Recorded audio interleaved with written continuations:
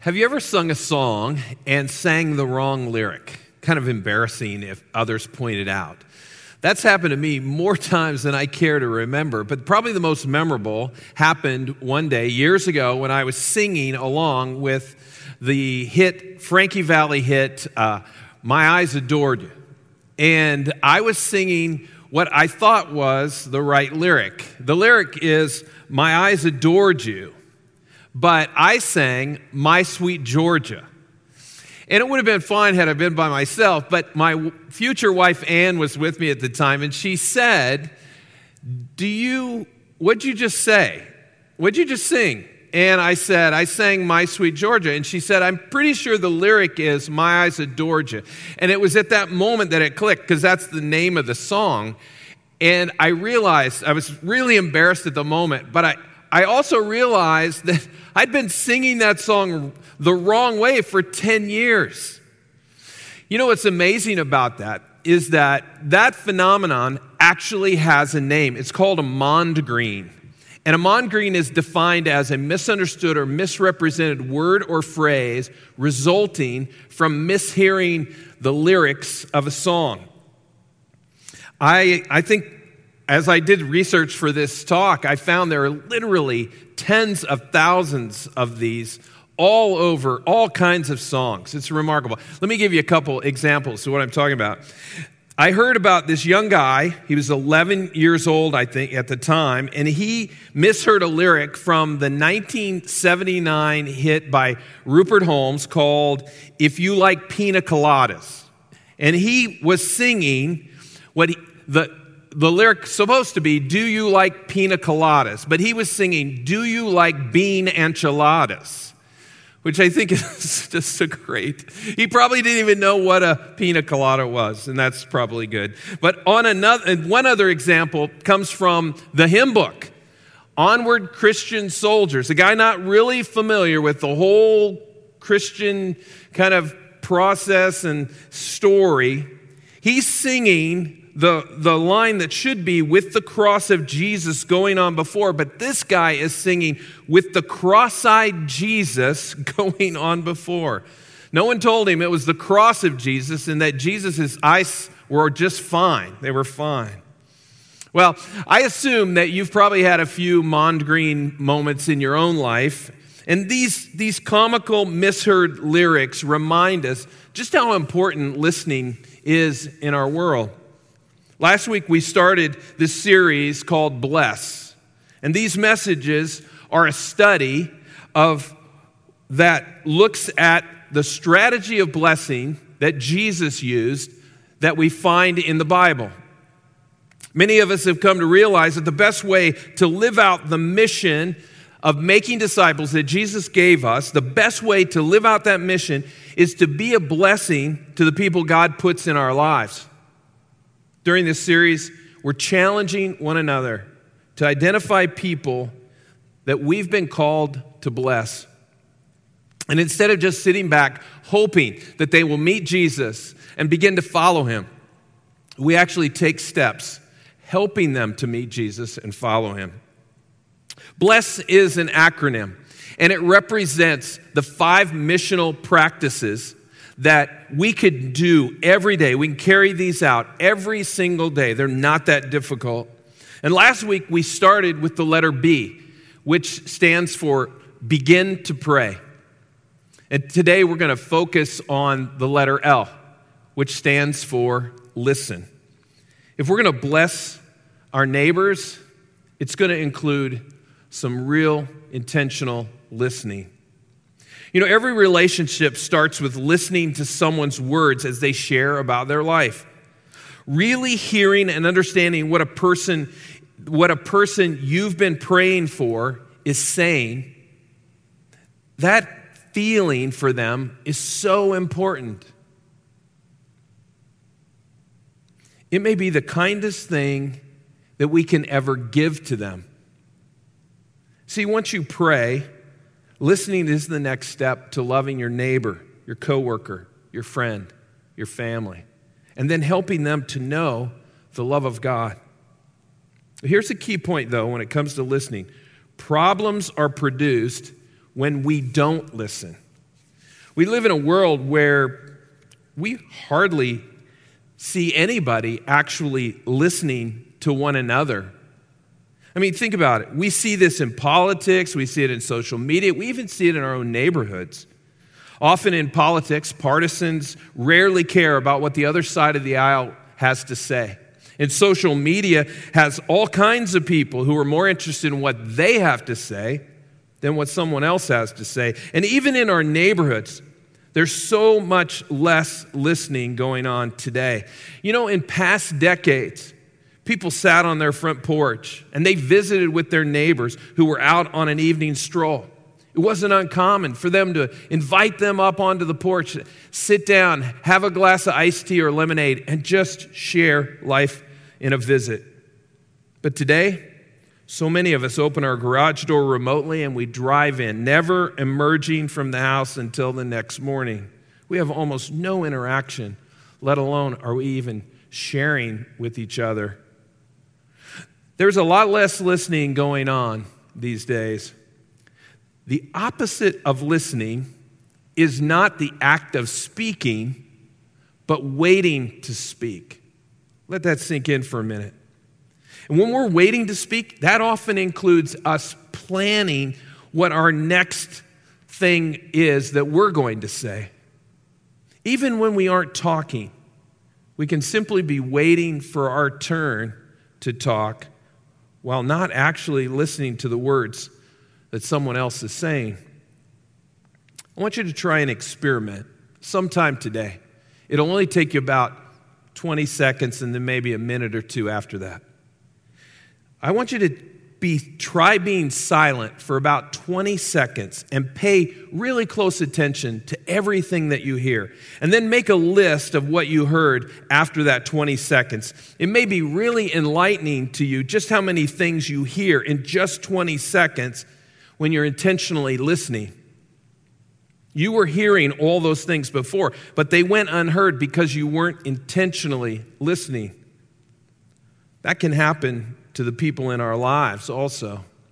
Dave Ferguson, in his book Bless, writes, "And when we don't listen, people not only feel unheard, but begin to feel unknown." My wife Ann works for a medical billing company by tracking down unpaid bills and figuring out why they haven't been paid by the insurance company. So she spends most of her day talking to insurance company customer service representatives. And you thought you had a fun job. Ann is actually really good at her job because she is relentless. She never gives up. She stays after it until she gets the answer. Now, it's routine that the first part of almost every call starts by talking to a computer. And it's kind of comical. There are times when the computer doesn't really understand what Ann is saying. And I can hear her from the other room. She's repeating over and over words like associate, representative, customer service. Because every company has their own kind of key word to get you to a real person. See, and if all those commands don't work, then you will hear her shouting, "Help, help, help." Her hope is that eventually her cries for help will lead her to getting to talk to a real human being who hopefully will help her to solve the problem. A few weeks ago, I asked Ann how work went, and she said, "I had this one claim today that took forever. And the third time I got disconnected, I thought I was going to lose it. I was going to explode." You know, we probably all had a moment like that when you can't get anyone to listen to you. And it's almost comical to hear the computer voice on the other end of the line say, when you call back for the third or fourth time, "Your call is important to us. Please stay on the line." The truth is, you never feel valued when you feel that no one is listening. When a friend or coworker or neighbor comes to talk, do you listen? Or are you a fixer? Do you shift into fix-it mode rather than listening to what they're saying? You see, most people don't want your expertise. Instead, they want your support. They just want to be heard. And then they'll know that you care. If we want to love our neighbors as ourselves, if we want to bless those people God puts in our path, we have to be intentional to listen to them. Jesus modeled that. In fact, Jesus was the ultimate listener. He modeled this second blessed missional practice in amazing ways. He was motivated by love for every person that he met. Luke records one of these encounters. In Luke, the 18th chapter, this is what we read. Starting with verse 35, it says, "As Jesus came near Jericho, a blind man was sitting and begging by the road. When he heard the crowd going by, he tried to find out what was happening. The people told him that Jesus from Nazareth was passing by. Then the blind man shouted, 'Jesus, Son of David, have mercy on me.' The people at the front of the crowd told the blind man to be quiet, but he shouted even louder, 'Son of David, have mercy on me.' Jesus stopped and ordered them to bring the man to him." Don't miss something very important here. Jesus wasn't looking for someone to heal that day. He was actually on his way to Jerusalem for the Passover feast. And as he heads into Jericho, which was the last stop before Jerusalem, there are lots of people making this trip with him. There are a lot of people on their way to Jerusalem for Passover. And in the midst of the crowds, there's this one blind man, and he's calling out, "Have mercy on me." In all of the commotion, Jesus actually heard this one voice. It reminds me of how a mom can hear her baby's cry clear across the house. Even when there's all kinds of other commotion, a TV on, people are talking, kids are playing. But the minute her baby cries, a mom somehow has this unique gift to hear the cry of her baby throughout all that other commotion. Luke continues in verse 40. He says, "When the man came near, Jesus asked him, 'What do you want me to do for you?' The blind man said, 'Lord, I want to see again.' Jesus told him, 'Receive your sight. Your faith has made you well.' Immediately, he could see again. He followed Jesus and praised God. All the people saw this, and they too praised God." So it's not a surprise that Jesus healed a blind man. But don't miss a key part of this narrative. Jesus asked him a question. It was this: "What do you want me to do for you? What do you want me to do for you?" You know, this might seem like an odd question. Surely Jesus knew that this man was blind, so why does he bother asking the question? This question reveals something profound about the character of Jesus. It shows that Jesus didn't assume that he knew what this man needed. Here's a key takeaway for us. Don't assume you know what people need. Don't assume that you know what people need. If you want to bless your neighbor, then don't just hear their words when they speak, but really listen. Turn off all the distractions, the phone, the TV, the Netflix, the Xbox, all the things that kind of pull you away, and be present in the moment. Give them your full attention. Then, when we take time to listen and get to know them, that's when that person will truly feel loved and blessed. When you look through the books of Matthew, Mark, Luke, and John, where we find the story of Jesus, you will see Jesus modeling these blessed missional practices. It's in the ordinary interactions with people that you will see that he paused, sat down, made eye contact, and then simply listened. Here's a key point.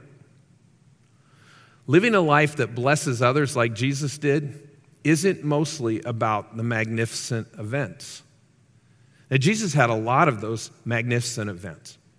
He healed all kinds of people, And he did miraculous things as well. He turned water into wine. He calmed the sea from a storm to being calm. He fed 5,000 people. He did some remarkable things. But his life wasn't mostly about those healings and those miracles. It was best lived out in the ordinary, in the everyday. It's in these regular moments of life that we can get near to others and actually listen to what's going on in their hearts and minds, just like Jesus did. That's the greatest opportunity to love and bless them. René Laennec is a doctor, a French doctor, who lived in the early 1800s, who was uncomfortable placing his ear on a woman's chest to listen to her heart. So in 1816, he invented what is known today as the stethoscope, which doctors continued to use an updated version. He was also famous for telling doctors and nurses this: if you use this tool, referencing the stethoscope, don't stop listening to your patients. They will still tell you how to heal them. Clearly, Laennec wanted doctors to listen to the people they cared for. He knew that there was great insight into listening well to their patients. But instead of listening, it's easy to quickly assess what the issue is and just move beyond. I got it.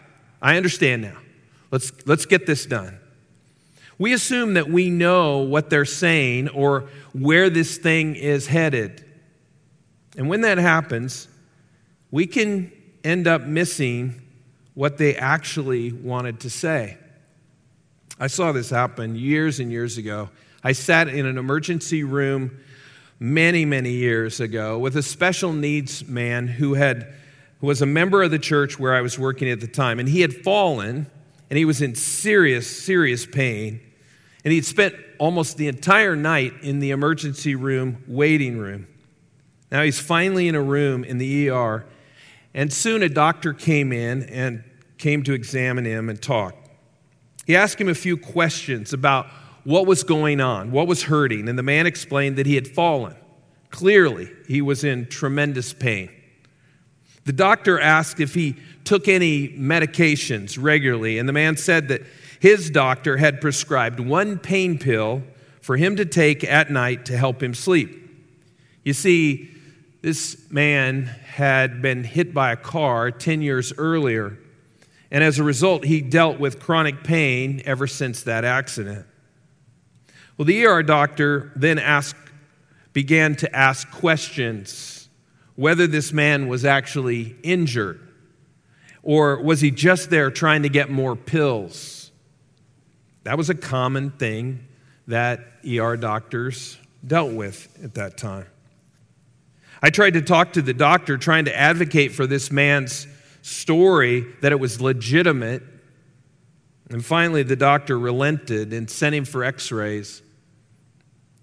Came back that he had a broken collarbone and a couple broken ribs. The doctor was very gracious after learning about the man's injuries. But it just shows how easy it is to assume something and jump to conclusions. Stephen Covey, in his book, The 7 Habits of Highly Effective People, writes this. This is habit number 5. He says, seek first to understand before seeking to be understood. I like the way the Bible puts it in Proverbs 18, verse 13. It's stupid and embarrassing to give an answer before you listen. When we assume we know what is going on, when we haven't fully listened to what the other person has to share, then we will usually miss something about what is actually going on. One way to understand what someone is trying to say to us is to listen empathetically. This listening is listening to a person's heart. This is putting yourself in the other person's shoes to better understand their situation. Let me give you 3 things that are really important if you want to listen empathetically. First of all, to listen empathetically requires giving your full attention. To give your full attention, as we talked about before, you need to eliminate as many distractions as possible. The biggest distraction for most of us is our phone. Let's be honest. It's always there, and it's always dinging or buzzing. A few years ago, I had a meeting with a young man in my office, and shortly after the meeting started, he picked up his phone several times while I was talking, and he seemed to be typing something into the phone. At least that's what I thought. Well, after the 3rd time this happened, I asked him if there was a problem. He said no. So I asked him why he kept picking up his phone. Was there something that he needed to take care of? I could wait. And he said, no, I'm just playing a game. I tried not to be too offended in the moment. But if I'm being honest, it hurt my feelings a little bit. He was still playing a game. If you need to take an important call while you're with someone, apologize for the interruption and excuse yourself. People understand, especially when you're courteous. But for the rest of the conversation, try eliminating the things that will distract you from listening to them. To give your full attention, show interest. And to give your full attention, show interest by making eye contact and leaning in toward the person.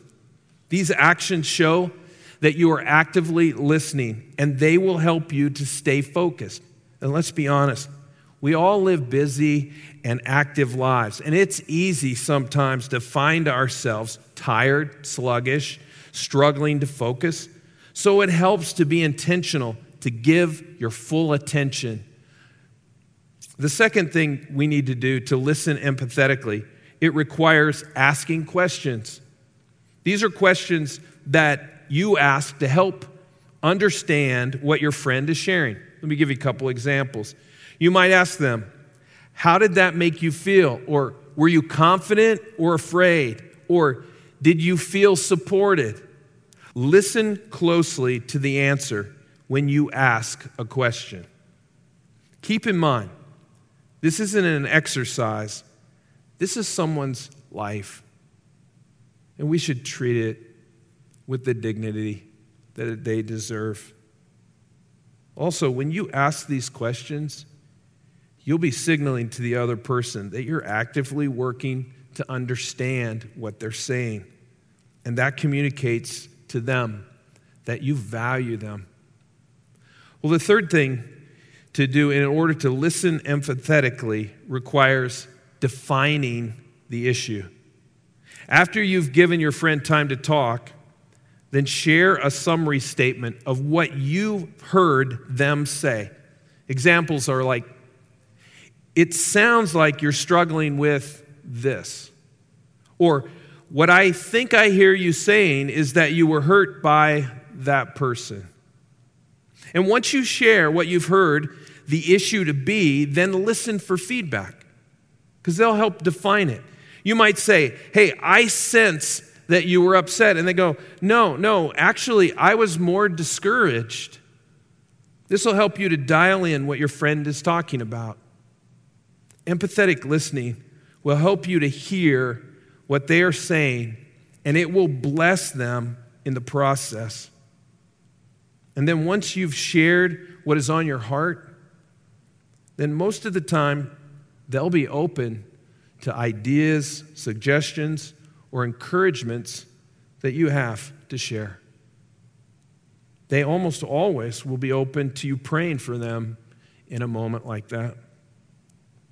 This kind of opportunity will be a tremendous blessing to the other person, and you might be surprised just how meaningful it will be to you as well. Listening is how we really get to know people in our lives. These are people God has brought to our mind and we've been praying for, or maybe these are people who God has brought into our lives through circumstances. These are people you were continuing to pray about and how we might bless, and we're asking God, show us what we need to do. I want you to think about it. When we listen to another person, that person is being known. And when they're known, they're loved. They experience that unconditional agape love we've talked about so often here. When you take time to listen and truly get to know that person, that's when the people who share with you truly feel loved. It is said that Jesus was asked 307 questions in the Bible, and he answered only 3 of them. The rest of the time, he just listened. Clearly, part of Jesus' method of loving people around him was to ask a good question and then listen. Sounds like a pretty good plan to me. Don't underestimate the power of beginning with prayer and then listening. The remaining 3 bless missional practices that we're going to look at in the next 3 weeks are a lot more action-oriented. For those of you introverts, you may not like it as much, but the extroverts will. But they won't be effective if you don't first start by beginning with prayer and then listening. Finally, you don't want to miss next week. Next week, we're going to look at the next blessed practice, and that's going to be, for a lot of you, it's going to be your favorite one of all 5 of these.